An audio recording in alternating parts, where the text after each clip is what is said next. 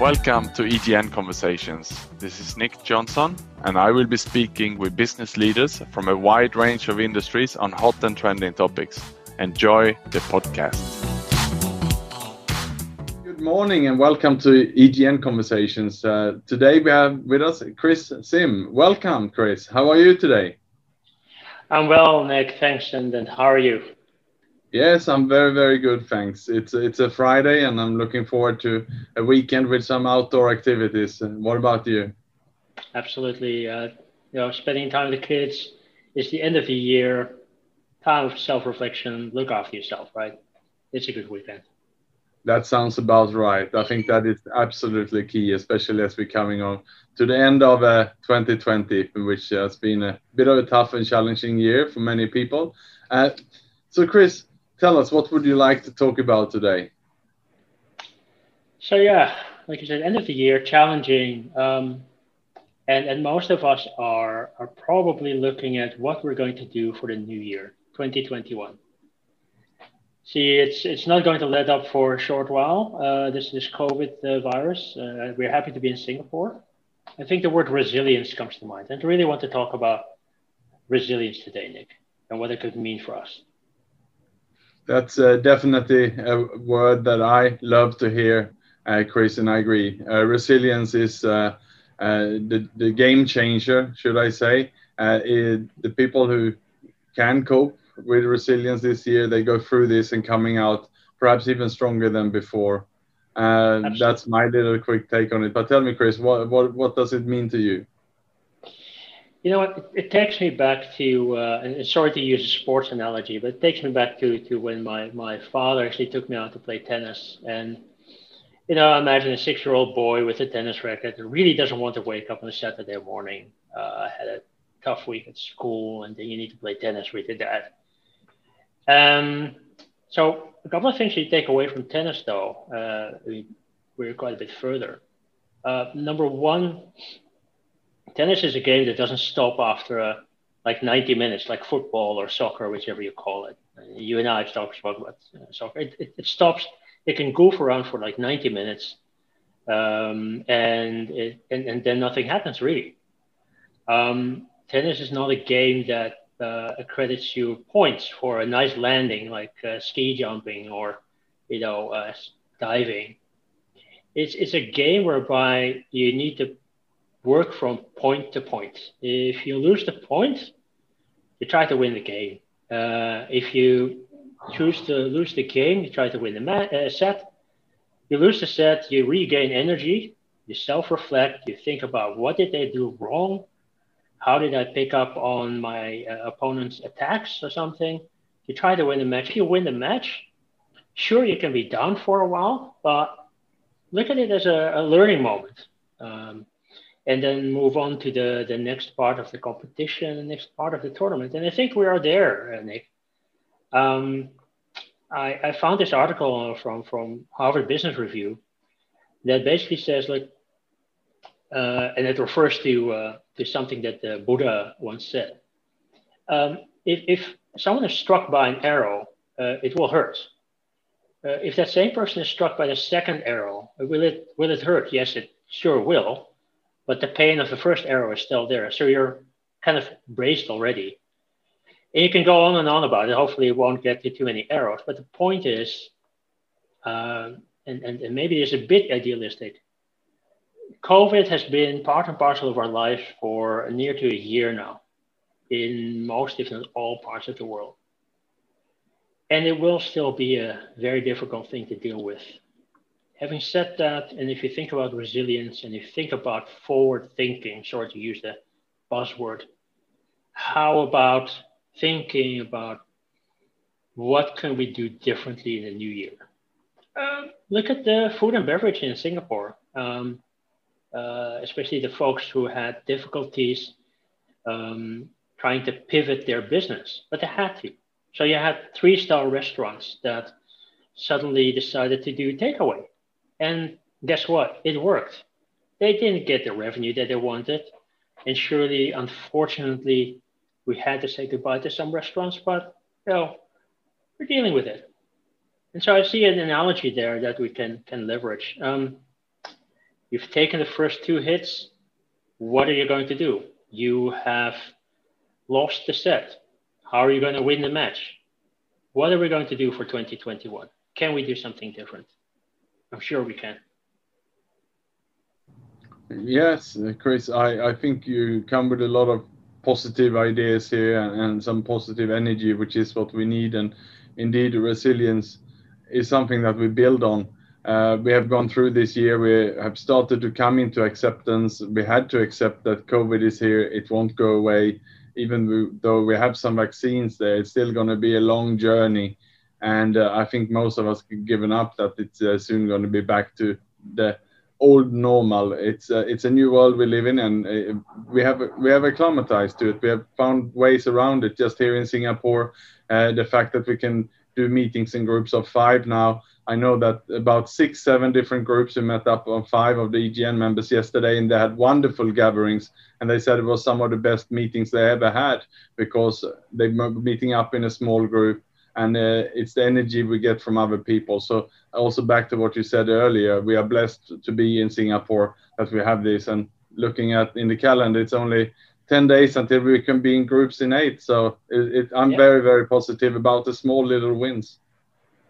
Absolutely. And thanks that you mentioned that. So I recall the times where, you would bring in 10, 12 people to a meeting, and after an hour, you would not walk away with anything. Guess what? Everyone wants to say something. I think the positive thing about that maximum of 5 that we have in Singapore is that you have a small group and you can be effective about a meeting. We are able to work from home. We are blessed with a good infrastructure here, but you have that infrastructure in other countries as well, or maybe they're going towards that. You see companies rethinking their need for real estate. I'm sorry to say for the people who actually own the buildings there, but we can make work more efficiently, so to speak. And I guess one of the other things, and also resilience, in the early days of working from home, you had, or at least people I spoke with, were kind of struggling in small apartments, let's say in Hong Kong or in Bangkok, with their spouse, with their family. And yet there are a lot of others that now have turned that around and see, hey, I can see what challenges my spouse is going through working in her work or in his work. I myself, I have 2 kids. I have an increased appreciation for early learning teachers, because guess what? As most of our parents will attest to, you suddenly need to kind of figure out how does this curriculum work? How do I solve this math problem? It is a challenge, this COVID. It's a challenge for most of us, and unfortunately, not just a challenge, but very impactful. But then again, the life goes on. The tennis game goes on, the badminton game goes on, the volleyball game, it goes on. It will not stop until you say it stops. And guess what? I think there are ways to think about this working from home, etc. and so forth positively. Just pick them up and kind of move on with a better version of life in 2021.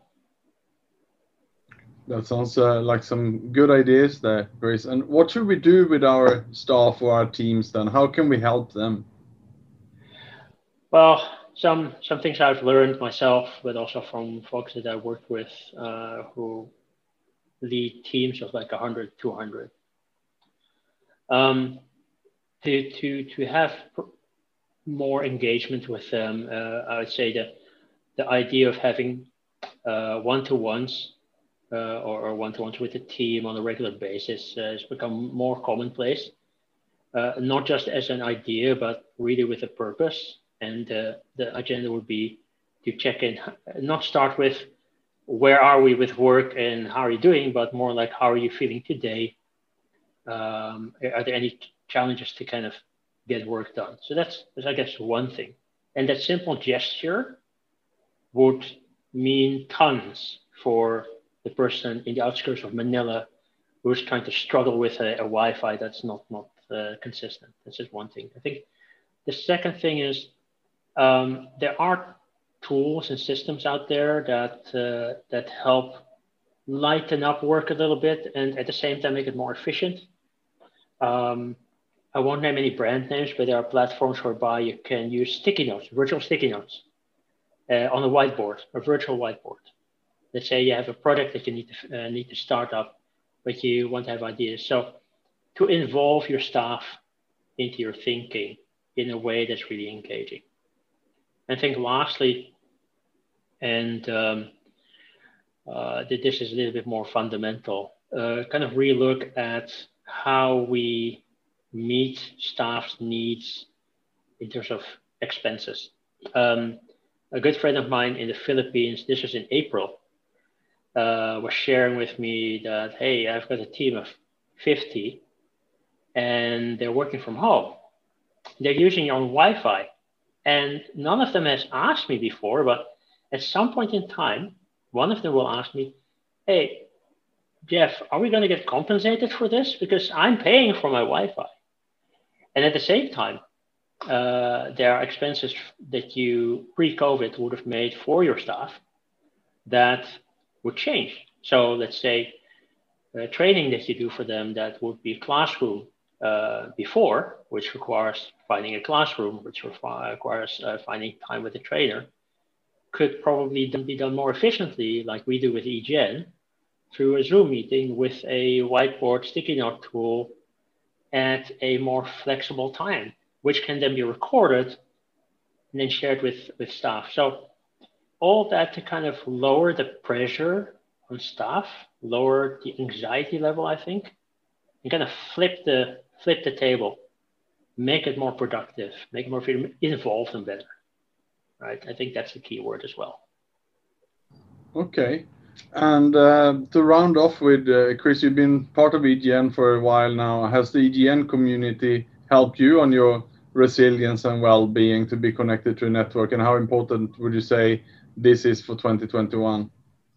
Oh, absolutely. So, if I could narrow it down to three things, like one is perspectives, right? So EGN has done a really great job of mixing groups and allowing people to talk around the same topic. So we have, in my case, the business owner group, but we have coaching groups, leadership groups, a wide variety. So that's one. Perspectives that you would probably not have time for pre-COVID. Secondly, that sense of community. I think the sense of community helps in having open conversations. EGN has a certain guardrails in place that, you all send us an email if there are any concerns with a new member, you want to keep it non-competitive. So that's a really clean environment. So that's a really good thing as well. And I think lastly, more on a softer note, the way you and your staff manage these Zoom meetings, it's relaxed. It starts with a half-hour networking, get to know people. In summary, it is not just a good break, but a useful break in the working day on something that you would otherwise not have access to. And that's what EGN did to me. So thanks for the Christmas gift, Nick. Well, thank you very much, Chris. It's great to have you part of EGN, and thanks for joining EGN Conversations today. And on that note, I wish you a Merry Christmas and a Happy New Year. And I'm sure I will see you for some of the EGN cycling or the running, or perhaps some of the EGN lunches over the festive season. So thank you very much again. Merry Christmas to you and yours, and see you in the new year. Thank you for listening to EGN Conversations. This is Nick Jonsson. Please follow me on LinkedIn to get the latest updates on EGN Conversations.